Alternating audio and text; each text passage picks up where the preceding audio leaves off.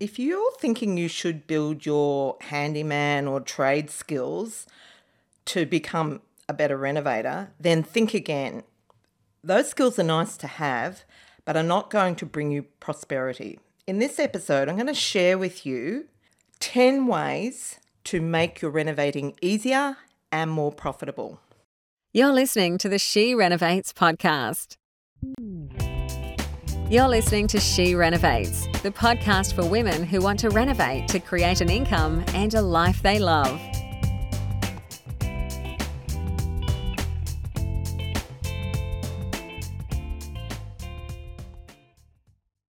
This episode is sponsored by the Renovation Bootcamp. It's the renovation fast track for replacing your income now or at retirement. It's our core training and a prerequisite for our Wonder Women program. It's the perfect mix of online and live training. There are 8 modules delivered online that you can complete at your own pace. Alongside that, we run 8 live Zoom tutorials where you can connect with me and our resident experts to help you to apply the training to your personal circumstances. It includes our signature system, the one that we use to produce an average of $100,000 profit from Cosmetic Plus renovations, plus a repertoire of strategies to make sure that you can progress regardless of what's happening in the market. If you'd like to know more, go to www.theschoolofrenovating.com/bootcamp. Well, hello everyone, it's Bernadette. I am really excited that the year is winding down. Our project's going to market this week, so I'm really in the reflection mode. And I recorded a podcast this morning where the renovator is very hands-on, like she's flipping amazing. And that's going to be coming next week. But what occurred to me is that while the way she goes about the renovation is completely different, she is very hands-on, the principles are the same. And that's what I want to talk about today. Some people make the job just so much harder, and these tweaks can really make an epic difference. So I'm going to get into it now. At the end of the podcast, I'll share what's been going on in the School of Renovating. Okay, so number 1, first way to make your renovating much easier is get organised. Organisation is the top skill for renovators. The amount of time you spend in that planning and preparation stage and how well you do that will predict how smoothly and how quickly the renovation flows.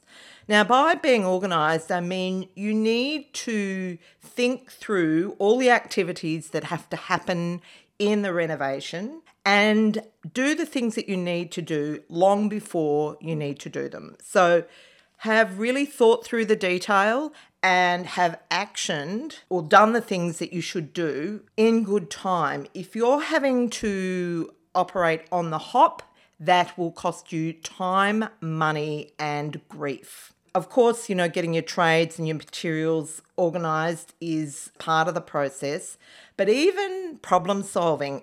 I am pretty good at this, but occasionally I slip up. And for someone who really likes to be spontaneous, I've really had to work at this planning process. But just as an example of where I got caught out on the most recent project, when the demolishers had finished the renovation, I actually stopped them. The tile glue on the kitchen floor was problematic and they were getting it up with a jackhammer and it was shaking the whole building to bits basically, and it was not coming up smoothly. So I told them to stop and decided to solve that problem another way.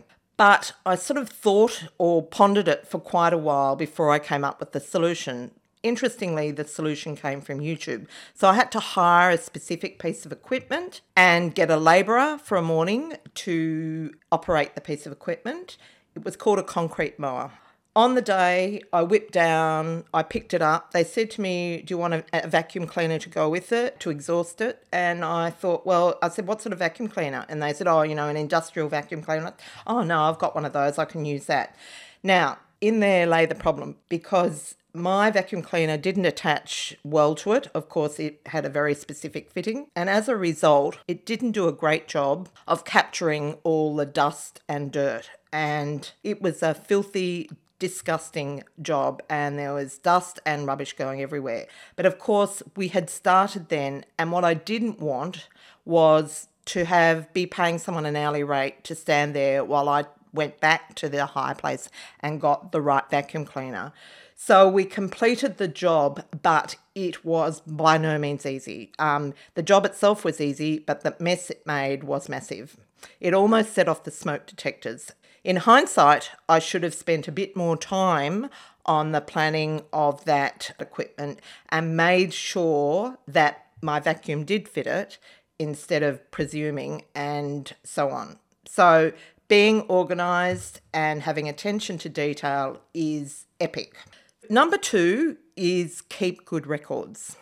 This starts with bookkeeping or your tender process. You want that really well documented, and your daily journal. Keeping really good records of every aspect of your renovation will help you, especially down the track if you have any disputes over costs. If you have variations that weren't documented, your life will become misery. So making sure that everything is documented and you keep good records. So the bookkeeping, you need to make sure that that's up to date, and when the project's completed, it's finalised, so that if you're ever audited by the tax department, you have the records to support your side of the argument. The third way is to build strong relationships. That relates to every single stakeholder. I've spoken a lot about, the conversations that you have with strata managers and building managers, council, but also your trades. And some of the things that I think are important, just really good leadership skills. Like, I like to really help my trades as much as I can. And it's not like I get in there and do their job for them, but I let them know that nothing is beneath me. And so if I've got someone moving things around, I keep the site tidy so their job's easy, for one thing. But also, if someone's unloading materials, I will help them do it. And Stephen and I often have the conversation, and he says to me, that's what they're paid to do. You probably shouldn't be doing that. But I personally think that the input that I have on the job is minimal. But, it's the whole thing about a burden shared or a load shared is a load lightened. I just really like to show that my support for them. Then when you need them to go the extra mile for you, you will find that they are usually more than willing to go over and above. So relationships absolutely matter. The next one is take responsibility for your project. Now, of course, you'd say, of course I take responsibility for my project. But some people, when they're renovating, it's all about their project, and whatever's going on for everyone around, like their neighbours and so on, it's just too bad. They do the bare minimum. I personally think that is a highway to the hard way, because you will find that, neighbours and the people you're working with will be much more tolerant if they feel that you are taking their interests into account.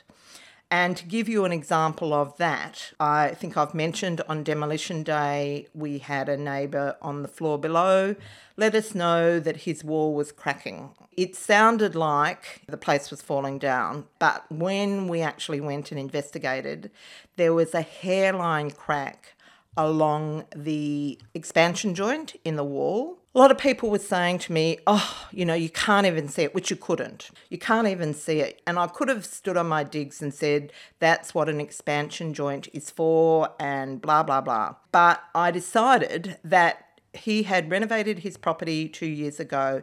It mattered to him, and I didn't think it was fair that even though it seemed extremely minor in the scheme of things to me, it wasn't in his mind, and that I needed to take the responsibility for what our project had done to his property. So I organised a painter to go and quote on doing the job and then do the job. And even the painter said to me, I think he's taking you for a ride. But I feel really strongly about the fact that we need to leave the property better than we started. And I think that comes back to you in spades. If renovators did take this on, it would mean that we didn't come up against so much resistance when we, requesting for permission to renovate and so on. And then the next thing is know that there are some people that you just cannot please. Otherwise, you can turn yourself inside out trying to keep everyone happy. But there are times when some people just can't be kept happy. And we certainly had that situation with one neighbour. I could have become very worried about her reactions to the renovation, but I just came to the decision that there was nothing more I could do for her. She was going to complain no matter what we did, so we just needed to move on.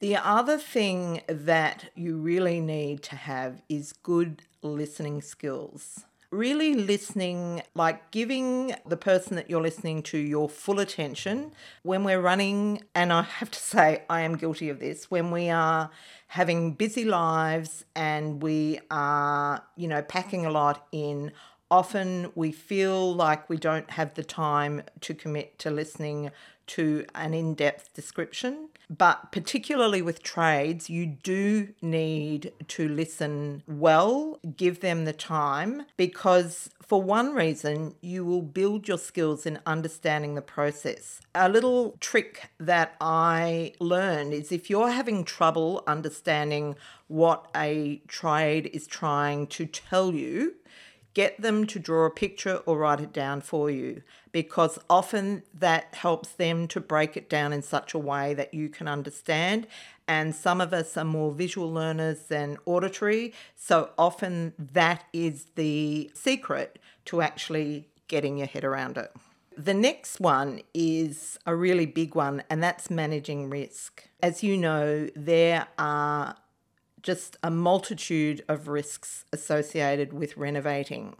Anything from losing money to personal injury. And once again, there's that old question of where does the responsibility lie? Particularly with safety, I think that as a renovator, regardless of whether you have a main contractor who technically has the responsibility or not, you are best to act as if the risk is yours so that you minimise the risk of anyone being hurt on your project.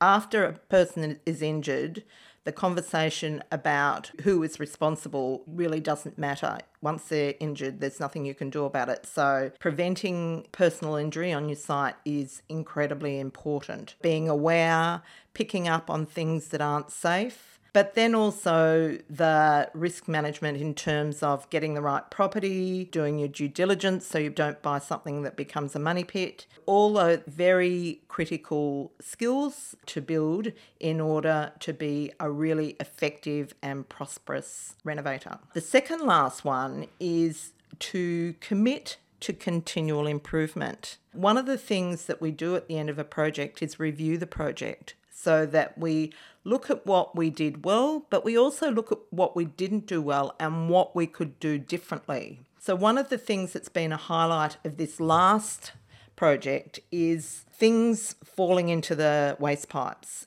While protecting the waste pipes is something that we do as a precaution and require our trades to do, I really don't know why we had such a problem, but I had to have a plumber clear out all of the waste pipes before the tiler could fit off the floor wastes. And so that's something that we will be workshopping in our review of the project to create a system that's going to prevent that from happening again. And then the last one, which I think is probably incredibly important as well, is to know your limits. If there's something that you're not good at and you're not really that interested in improving at it, outsource it.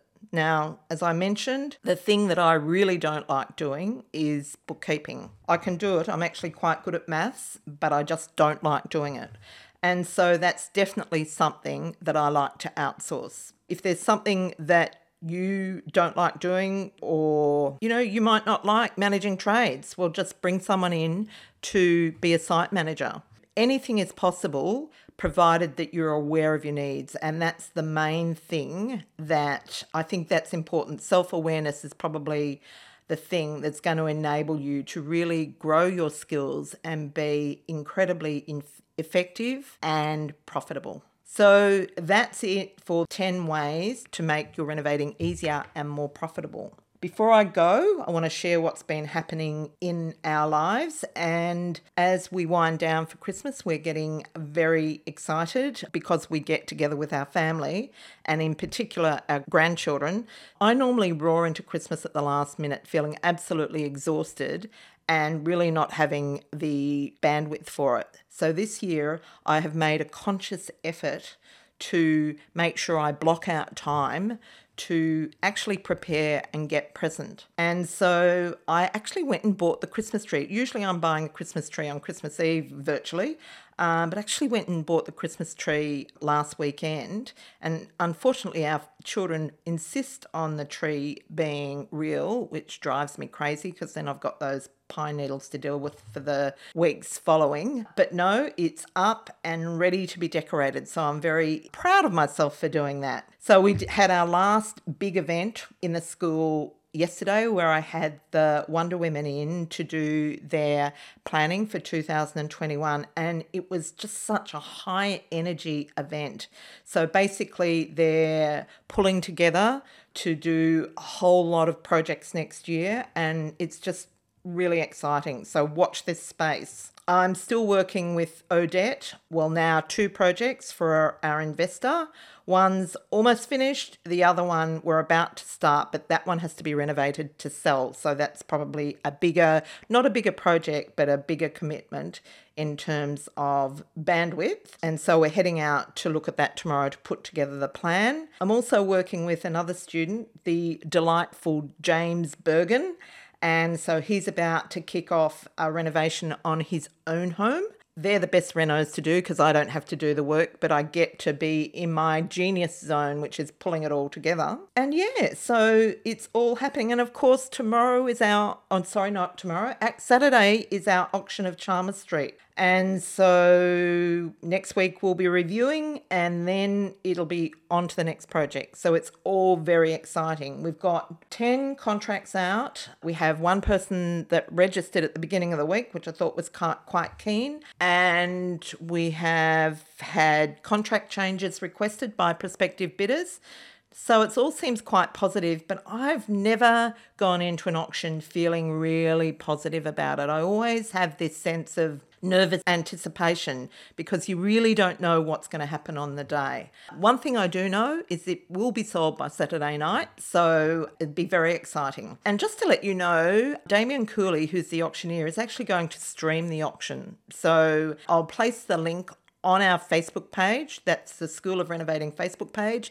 And if you'd like to watch, you'll be able to watch it there. It's at 9:45 on Saturday morning, Sydney time. Okay, well, that's it for me today. I hope that you are having a great lead up to Christmas. And I know it's not always a happy time. So for those who are not having a great time, hang in there. And if you haven't already left us a review, please do so because it helps to spread the message of our podcast. It makes us happy that you felt motivated sufficiently to go off and write about it. And we just love reading them. So thanks very much. And I'll see you next week when we're interviewing the delightful Charmaine. This is the She Renovates podcast. To discover how to harness the power of renovating, check out theschoolofrenovating.com.